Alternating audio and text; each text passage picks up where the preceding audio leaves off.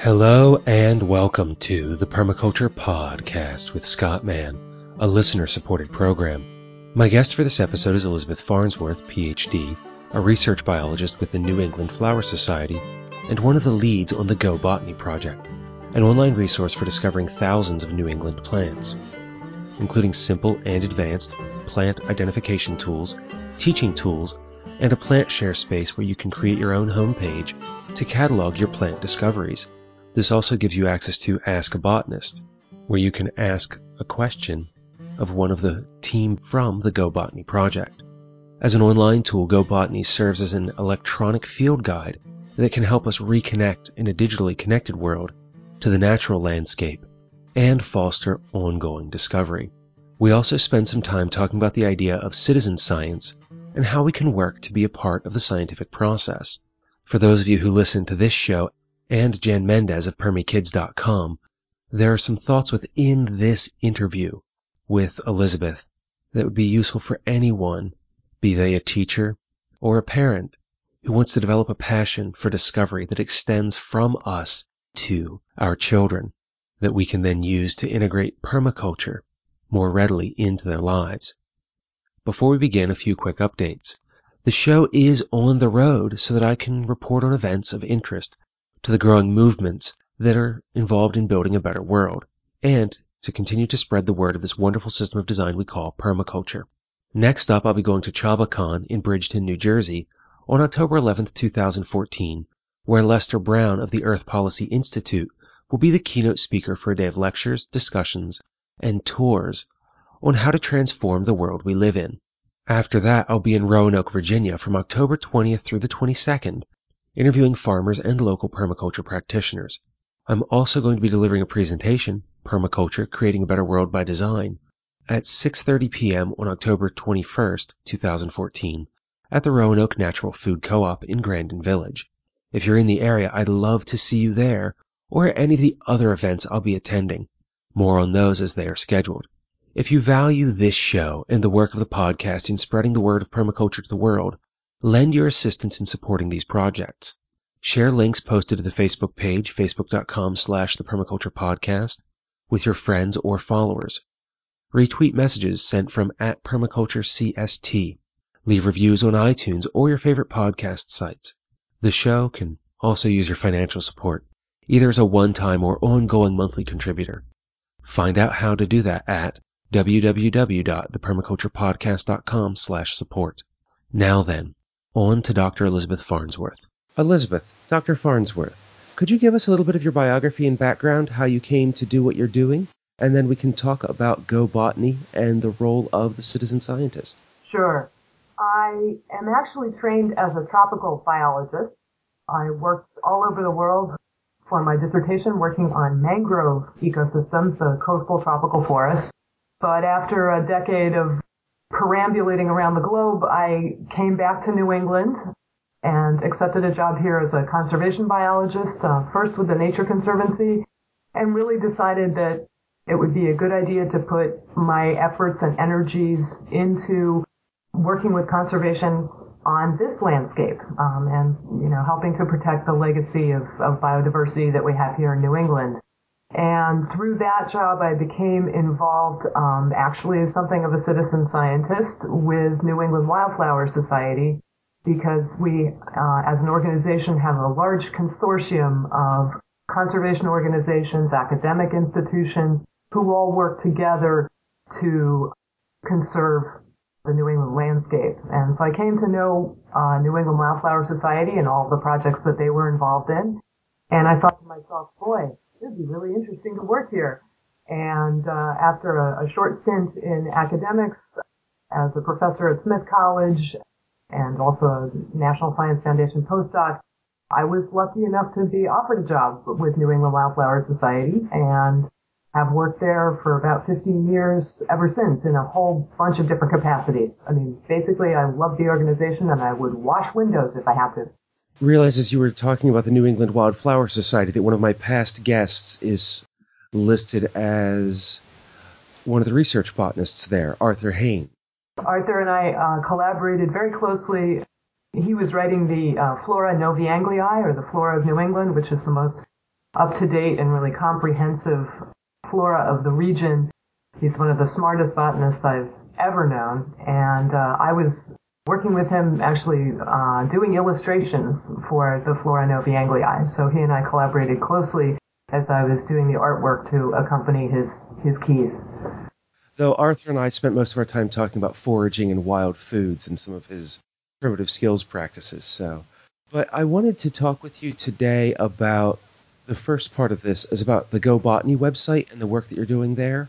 That's how I first encountered you at the Millersville Native Plant Conference, as you were speaking about that. And for the listeners of this show, I found that website to be a great resource for people who want to learn about plants in many different capacities.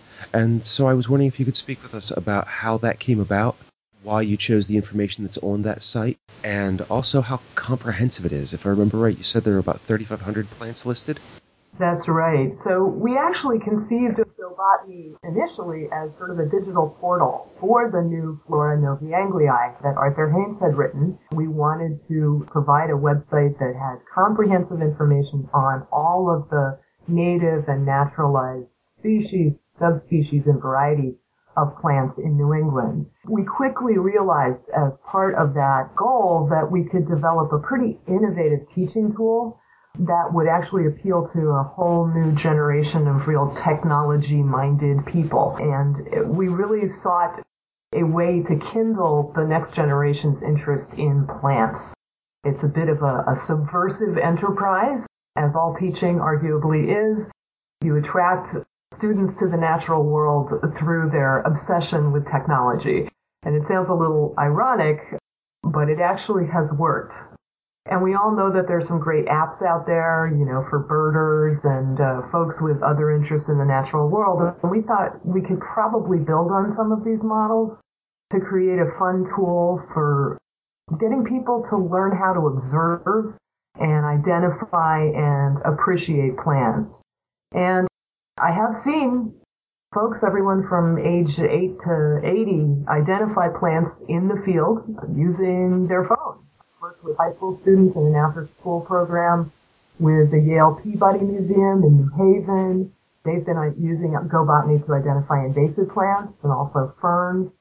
And I think one of the most gratifying moments in the development of GoBotany was to actually see a 15-year-old boy from the city, Worcester, Mass, identify a grass in less than 10 minutes, which is a challenging thing for even experienced botanists to do.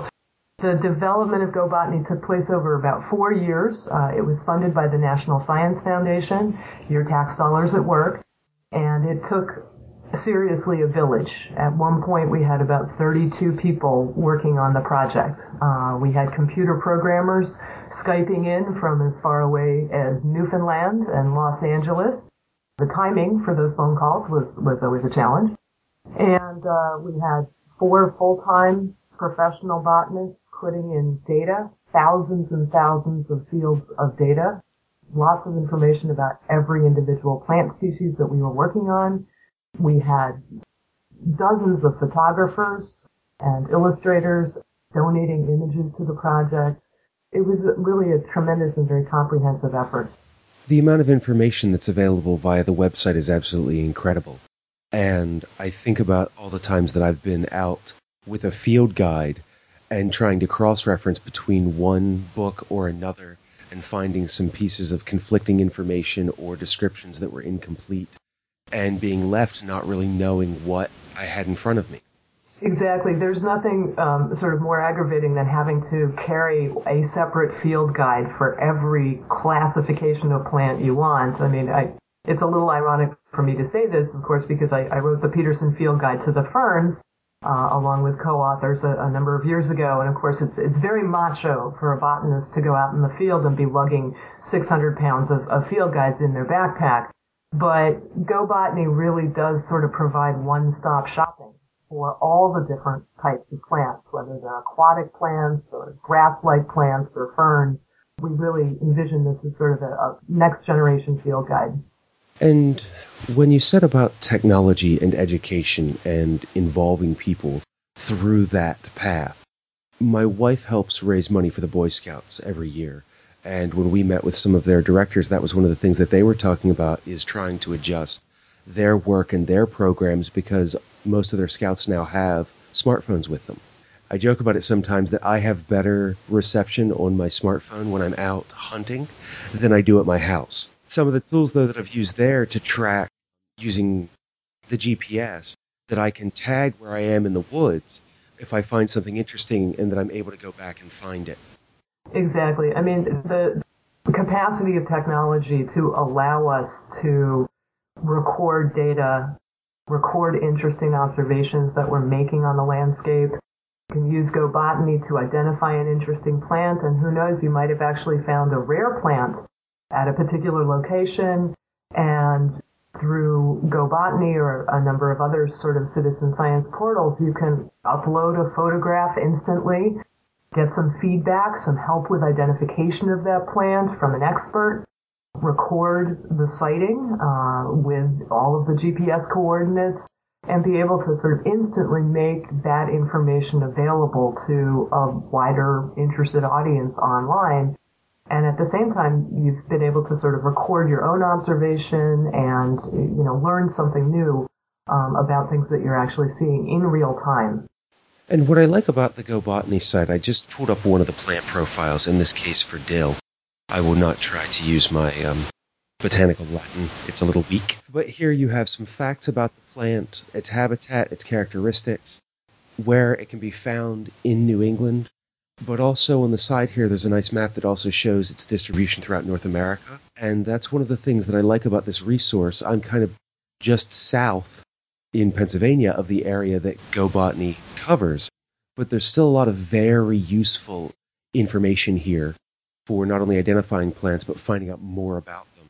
Exactly. I mean, there's an awful lot of overlap between the flora of New England and the flora of Pennsylvania, the flora of the mid-Atlantic coastal plain, all the way up into Quebec and Nova Scotia, and all the way west to, Ohio. So, I mean, there's an awful lot of common species there.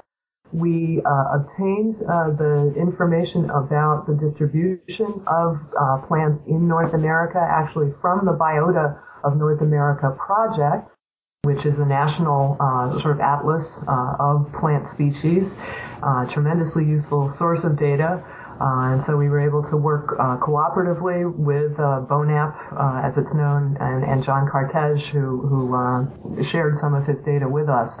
And the nice thing about GoBotany is that we can continually update it.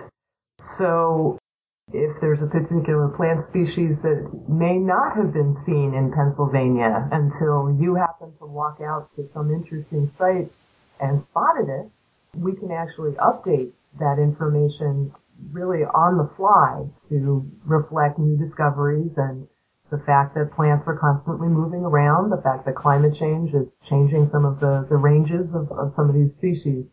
So the nice thing about a website, as opposed to sort of a static book, is that we're able to continuously correct and update and refine the information. So the GoBotany project is an ongoing living database of information that you'll continue to work with as long as you can. Absolutely. And one of the other benefits of it is that we can adapt the database to suit different floras. So, we have a database that comprehensively covers thousands of species in New England, but we've been approached, for example, and worked with the Smithsonian Institution to adapt the GoBotany database to cover all of the orchid species of North America. So they can use the same sort of GoBotany type front-end interface that is, available free on the web, and our software. We gave them the data on orchid species that we had put together for New England, and the Smithsonian are working with a number of other botanic gardens across the country, the Atlanta Botanic Garden, the Alaska Botanic Garden, all of whom are entering data on the orchids of their regions and thus expanding the database. And they've developed something called Go Orchids for the North American Orchid Conservation Center, because they saw this as an opportunity to get people involved in identifying orchids and also expanding the database to include other types of information on orchid species. So it's been really fun to see how GoBotany's software and database architecture can be adapted to different regions. And most recently, we've actually begun collaborating with a group, the Native Orchid Society of South Australia, who would like to adapt GoBotany type interface for all of the orchids of South Australia. I'm hoping for a field trip. It would be a beautiful place to go and to see your work and everything firsthand and get to enjoy some of that wonderful Australian southern hemisphere and the ocean and the beaches and all the poisonous and venomous critters. Exactly, and we could create a GoBotany interface for all of those wonderful things down under that are trying to kill you. It's a beautiful and very dangerous place. Actually, just what I was thinking, a Go Deadly species. I nearly came to a sorry end early in my life by sitting on a funnel web spider, which is one of the more poisonous, venomous spiders in South Australia. So, I've also been working in Australian mangroves when the estuarine crocodiles were nesting. So, you know. You make the life of a biologist sound very much more exciting and interesting than when I was considering becoming a marine biologist. It's actually true. When I do give talks on the botanical work that we do at New England Wildflower Society, one of our former employees went to graduate school and actually was studying the botany of hammock forests in Florida in the Everglades region. And, of course, alligators create interesting sort of local microhabitats for particular suites of plants. And so I have a wonderful picture of her. She's a botanist, of course, straddling a 6-foot-long alligator that they'd been actually tagging as part of another study. So I just always make the point that, botanists, we always sort of think of botanists as a milquetoasty bunch, but we're just as macho as the next biologist.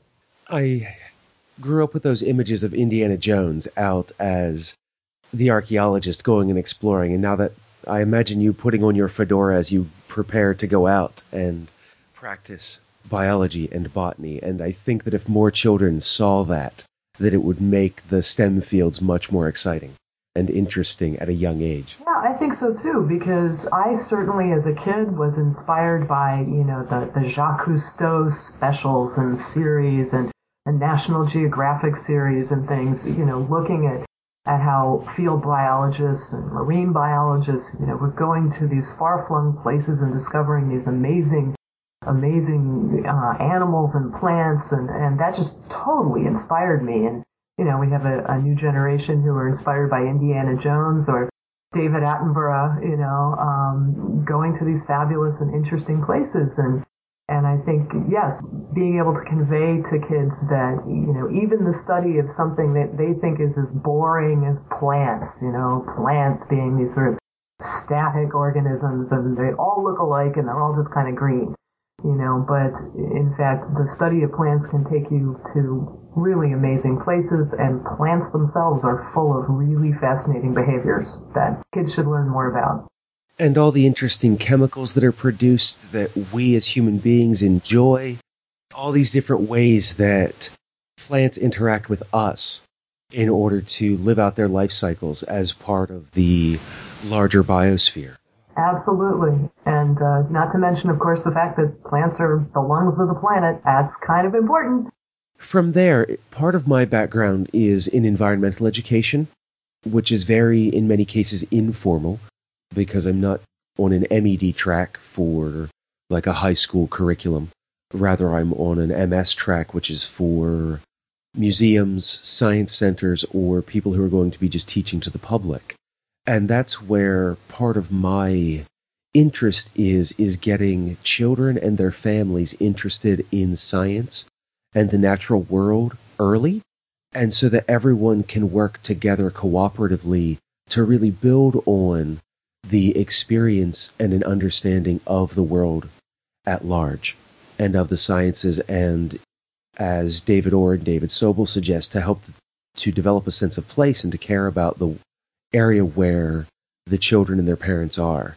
And I was wondering if we might be able to speak some to that, about the idea of the citizen scientist and how we can engage adults and children in the practice of science and exploring the world. You've raised a very important point about not simply reaching out to young kids who, at least early on, have a built-in sense of enthusiasm and a wonder about the world and a real desire to explore and see what's kind of around the next bend.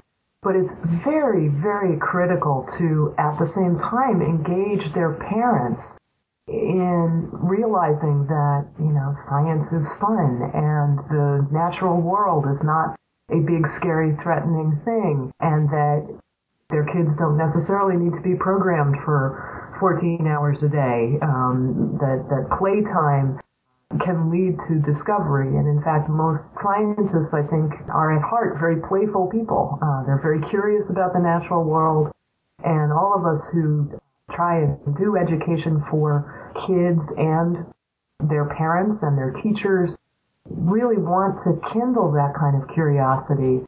And it's just a short step from looking at something and puzzling over it and wondering, gosh, I wonder what that's doing, or I wonder what the name of that is, or what's that bug doing on that plant, and why isn't it over here? The minute you start asking some of these fun why questions, you're beginning to do science. But I think a big challenge is in helping adults overcome a lack of confidence, a sense that, oh, well, I never knew science that well, so I can't really speak about scientific phenomena to my kids. I don't know what the name of that plant is, and therefore I'm basically sort of shutting myself off from this whole experience. There's a fair amount of almost threat or lack of confidence that, impedes people's motivation for getting out and just simply spending some unstructured time out there. One thing that I think can draw in adults and kids is participation in a citizen science type project, something that is relatively easy to do, that the process of gathering information is not particularly onerous, that it's not a very steep learning curve. You don't have to learn all sorts of new technology or use special instruments in order to measure things, but that engages people in answering some sort of real-world question that matters to them and gives them the sense that they're contributing to a broader and very important scientific effort.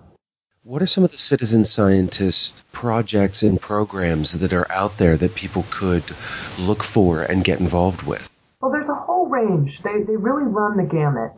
My first involvement with citizen science came many years ago when I was working with Earthwatch, with the Earthwatch Institute, which is an informal program that actually sends adults and in some cases, children or teenagers to exotic locations around the world to work with scientists. And in fact, we hosted collaborator and I teams of Earthwatch volunteers, and they each came in for 2 weeks and stayed with us at a remote location in Belize and helped us gather some of the first data we were ever able to get on mangrove ecosystems. And so we volunteers to do everything from counting insects on leaves to snorkeling underwater and looking at what was growing on the mangrove roots and, really engaging them in the full range of research that we were doing. And one of the most fascinating learning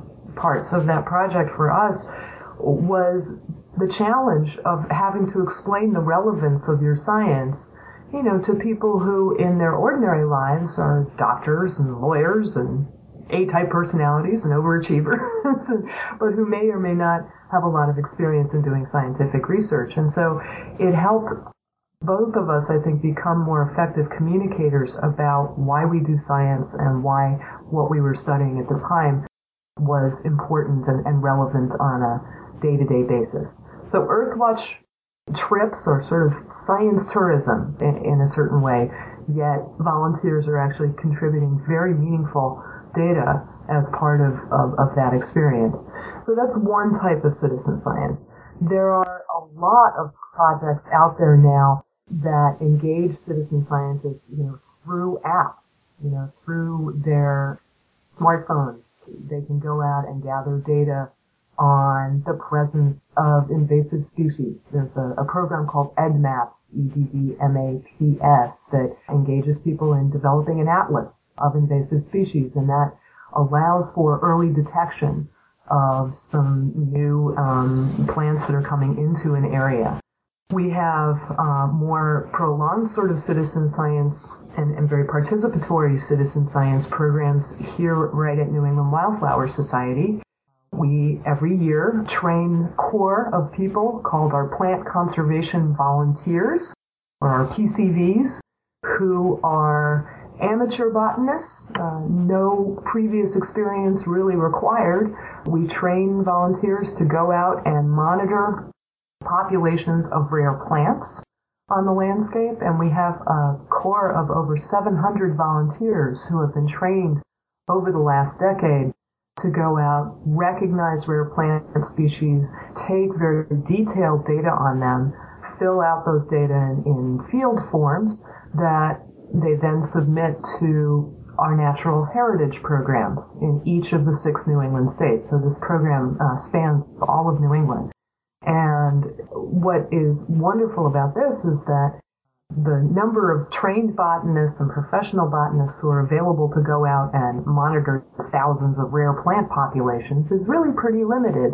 So by training PCVs, these are plant conservation volunteers, we've expanded the number of people who are actually able to go out and look at these rare plants. So it has brought many more eyeballs on the landscape. We have PCVs who have been with the program for a very long time, who now go out and regularly discover new rare plant populations and report those. So it really extends the capacity of the scientists in the field. And at the same time, it's fun because a lot of plant conservation volunteers go out together. There ends up being sort of a social dimension to the gathering of data. So not only is it fun to go out on a treasure hunt to a particular site and find a rare plant population, but it becomes somewhat of a collaborative enterprise. We also offer sort of perks to our plant conservation volunteers, workshops in identifying plants, opportunities for them to get together as a cadre of people who share similar kinds of interests. So they come back year after year and really love to interact with each other and tell each other what they've found and challenge each other to find new things. So those are the sort of 3 different kinds of citizen science programs, the sort of ecotourism, science tourism, using your smartphone to gather data and contribute more information to the cloud, and then more of a hands-on plant conservation volunteer program. And I've seen similar programs for songbirds and bats, owls, and such. I'll do a little bit of research then and see if I can list a variety of different available programs so that listeners can go out and see if there are similar opportunities where they live. And I can definitely get you some references on that too. There are definitely a lot of sort of citizen science portals or clearinghouses out there that in which you can actually see a lot of different types of citizen science opportunities. And there's similar types of resources for scientists themselves who want to found their own citizen science type project or engage citizen scientists in gathering data for their own projects. So there's a lot of information out there. When you were talking about your PCVs going out and finding rare plant communities on their own now, I can only imagine how satisfying that is for the members of your community when that happens. I had a listener yesterday contact me who's here in Pennsylvania, and they sent me pictures from when they were out walking the woods near their home, and they sent photographs back to me of Indian pipe or corpse plant, something that I have not personally encountered. And to know that those were pictures that were taken within minutes of when I received them, and that they're here in the area, and how encouraging that is for me because there's something that I really want to see in person. Yeah, it gets you curious. You've just seen something that you've never seen before, and somebody's shared this with you, and, now you want to go out and find it yourself, and it's that kind of almost infectious, subtle kind of, even peer pressure that, just would draw you outside and say, boy, I want to go find that plant, or I want to go, see that bug for myself. There are other sorts of collaborative online, portals or virtual communities, if you will, that allow people to share with each other in real time. One that comes to mind for me is something called bugguide.net, which is this very interactive community of amateurs, of people who just are basically interested in bugs, but certainly by no means necessarily professional entomologists. The site is moderated by people who run the gamut from, amateur to expert to professional, but you can get instant help in identifying a particular insect. So you go out, you take a picture with your smartphone of some weird moth, and you post it to Bug Guide, and generally within 24 hours you'll get somebody coming back to you, usually with some sort of definitive identification or with a request for more information. It's the power of crowdsourcing, because, you have an audience of thousands of people who are all sort of looking at this site and saying, oh, hang on, I know what that moth is. So it's, and by virtue of just sort of sharing with that community, you're not necessarily contributing to a particular science project. So it's not necessarily a targeted, quote unquote, citizen science project, but yet that community as a whole is generating an enormous amount of data that help us understand the distribution of particular insect species, a tremendous inflow of information that then can be used by scientists to understand the insects of the world a lot more comprehensively. Are you finding that there is a lot more information flow between people who are hobbyists and amateurs who are interested and the formal scientific community now than there was maybe even 10 years ago? Or is that just a misconception of mine from the outside? No, I think that there is a lot more back and forth. There's a lot of building interest in the scientific community to really begin to tap into this expertise that lies outside of the formally trained academic community. And as a result, scientists are beginning to incorporate citizen science much more frequently into their research designs, because they see interested people as eminently capable of gathering interesting data and becoming part of a whole community of people contributing to a particular project. So, as an example, recently there have been a couple of special issues of some relatively high-profile biological journals. Bioscience, which is the publication of the American Institute of Biological Sciences, and also Frontiers in Ecology and Evolution. Both of those journals carried special issues about citizen science and its rising importance in the scientific community and the increasing frequency of scientific studies that are really encouraging and utilizing citizen scientists.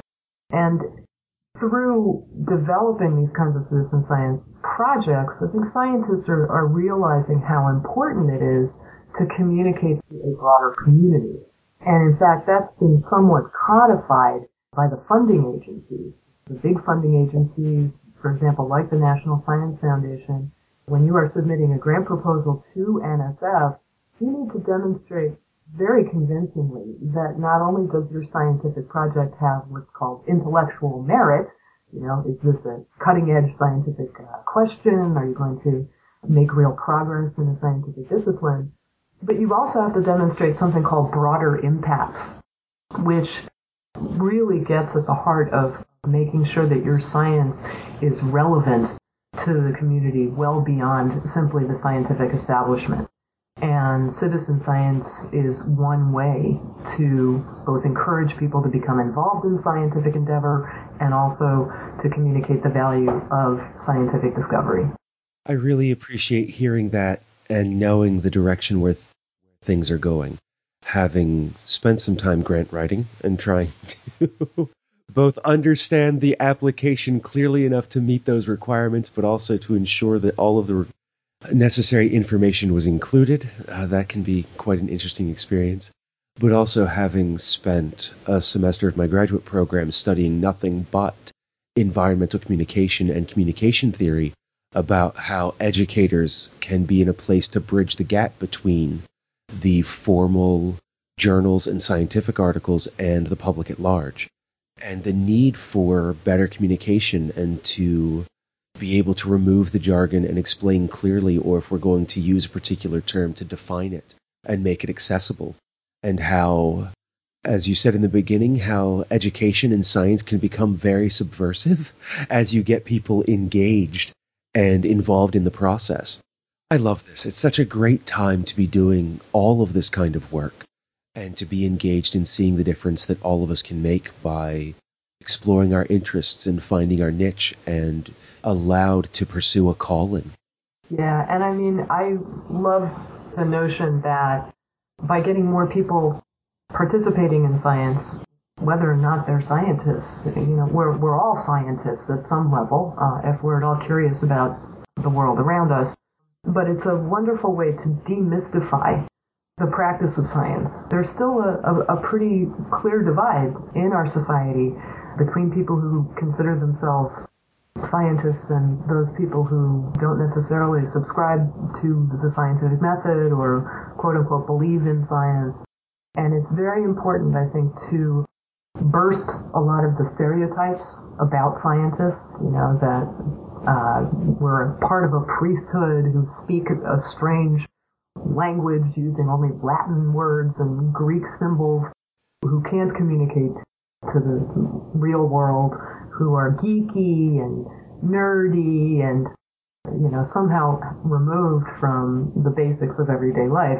We've got to burst that stereotype and make sure that everybody kind of knows, if you wake up in the morning and you wonder if it's sunny outside, you're sort of asking a scientific question. It was your live presentation and the vibrancy and life that you brought to it that I really enjoyed and was part of why I wanted to speak with you.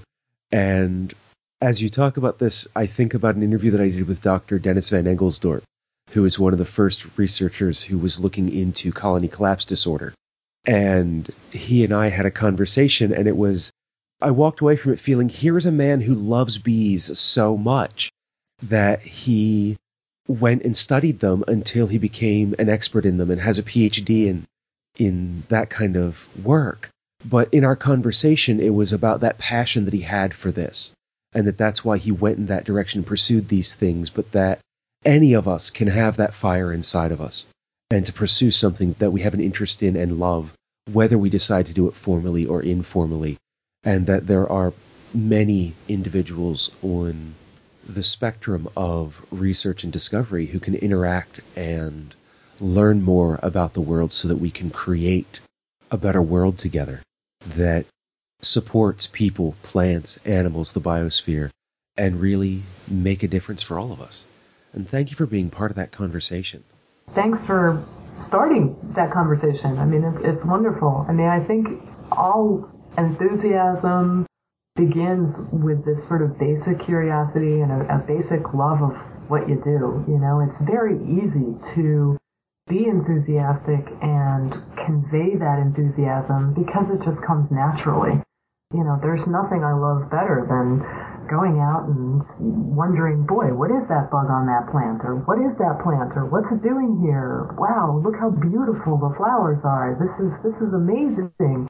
It's very easy then to convey that kind of enthusiasm, and it gets picked up by people who you're with. When we have groups of kids come to our flagship botanic garden in the woods in Framingham, Mass, many of those kids hail from urban schools, elementary schools. The amount of exposure that they've actually had to any sort of natural green space is very limited. And so what I consider as a measure of success for those trips and those field trips and those kids is to start out by showing them an earthworm And, the first reaction on the part of the kids, and of course their teachers and their chaperones, is, ew! And then you gradually work them past that because you've actually got this earthworm and it's in your hand and it's crawling all over you, and they realize, okay, well, she's not freaking out. This is pretty interesting. So what happens if I touch that earthworm? And so you progress from the ew factor to the oh wow factor when they sort of touch that earthworm and it kind of squirms around. And then if by the end of our walk around the garden, I actually have kids throwing earthworms at each other, I consider that a really successful trip. You've really made an impression there. And, you almost never get the parents or the teachers throwing earthworms at each other. But if you can get the kids doing that and the parents and the teachers can see how much fun those kids are having, you've made an impression with them too. The story that you just told is very reflective of some experiences that I've had at a local nature center teaching about vermicomposting. I can open up my bin and it just has kind of an earthy smell to it. It's not repulsive in any way, and the kids will come over, and in one hand I'll have this big wriggling mass of red wiggler worms that the children will want to play with, and then on my fingertips of my left hand I'll have the egg casings that the worms have laid, and some of them will be open and they'll be able to see where the baby worms emerged, but then there will be other ones that still have those small worms forming inside of them. And the kids will be oohing and ahhing, and they'll be picking up the worms and touching them, and the parents will be going, oh, that's gross. Then I'll be talking about the bin, and I'll show the eggshells that are in there, and talk about how the eggshells provide some calcium that will allow the worm's skin to thicken. And then I start talking about using red wigglers to go fishing. And then the dads and the moms come in, and they go, really? There's some good trout streams around here, so we could have one of these bins and raise worms for our garden and for fishing? And then the entire family's involved. Absolutely. Another great gateway species is, I'm shooting myself in the foot here, of course, because I want to encourage much more discovery about plants. Plants are definitely the gateway species for a lot of adults, which is really nice because gardening is such an amazing activity. It's a very, very, one of the top sort of recreational activities or sort of extracurricular activities that adults engage in the U.S. But ants are another really great species to engage people's interest. I just wrote a field guide to the ants of New England. And the wonderful thing about ants is that you're never more than about 6 inches away from one. In the height of summer, they're everywhere. And if you can get people past the sort of qualms of, looking at these insects and, oh, they're going to bite or they're going to sting, and make them realize that actually very, very few ants ever bite or sting, or they are really tiny, and even if they try to bite you, you're not going to feel it. I had a wonderful experience a couple of weeks ago. There was a wonderful art exhibit up in Maine by a group called the Ant Girls, who is an artistic collaborative who created a huge exhibit on ants. And we had the opportunity afterwards to take a whole bunch of kids and their parents out to behind the campus of the university where this exhibit had been mounted, and it took all of 5 seconds for the kids to progress from, sort of standing around looking at ants, who are active in the pavement, to learning how to catch them. And then pretty soon you had dozens of kids walking up to me and saying, okay, I got one.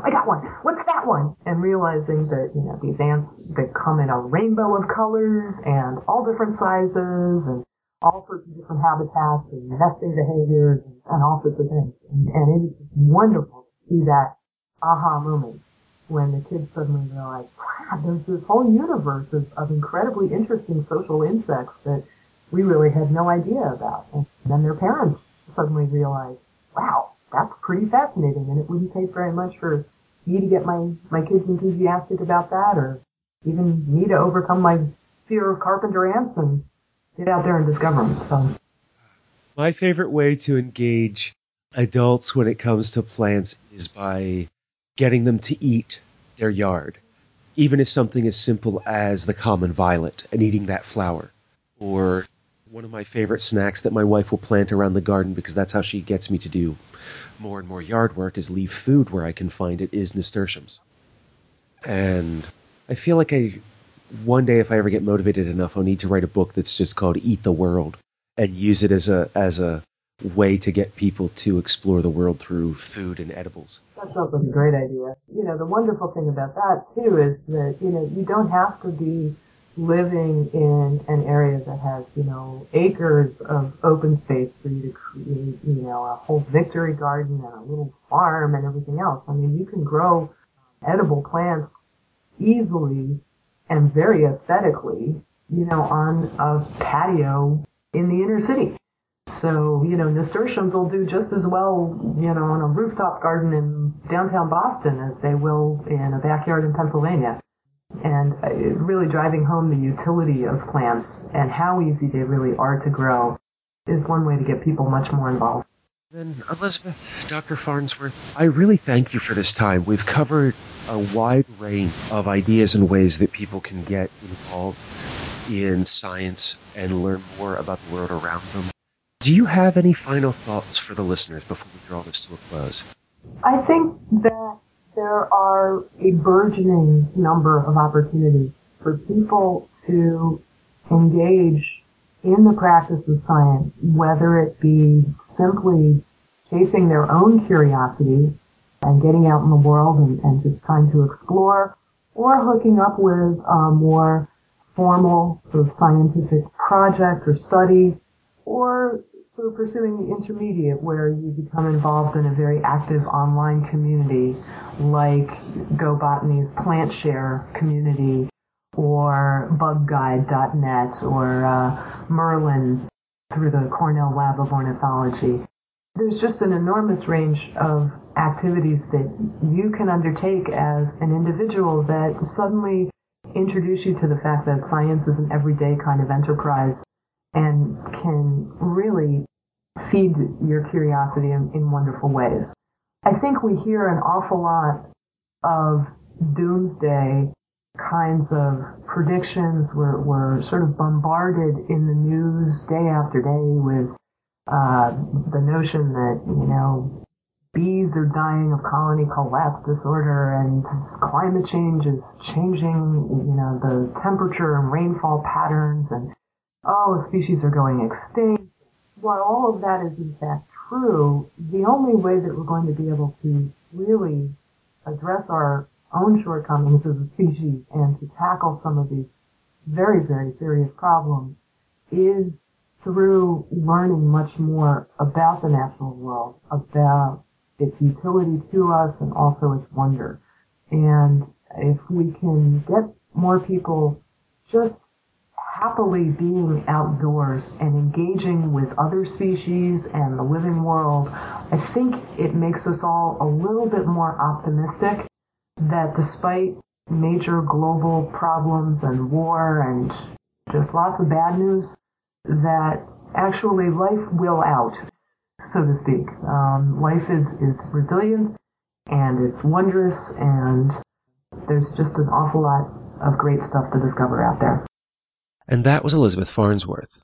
Each of us is a scientist. Let's wake up each morning asking why, and explore the world around us a little bit more. If you want to take this a step further, connect with citizen science programs like EdMaps or the Earthwatch Institute and get involved. Add your interest and passion to the body of human knowledge, and in turn to the body of permaculture knowledge. Together we can create an abundant world together. If there's anything I can do to help you on your path, let me know. Email show@thepermaculturepodcast.com or call 717-827-6266. You can even send me an old-fashioned letter if you like, via the post. That address is The Permaculture Podcast, P.O. Box 16, Dauphin, PA 17018. Until the next time, create a better world, the world you want to live in, each day by taking care of Earth, yourself, and each other.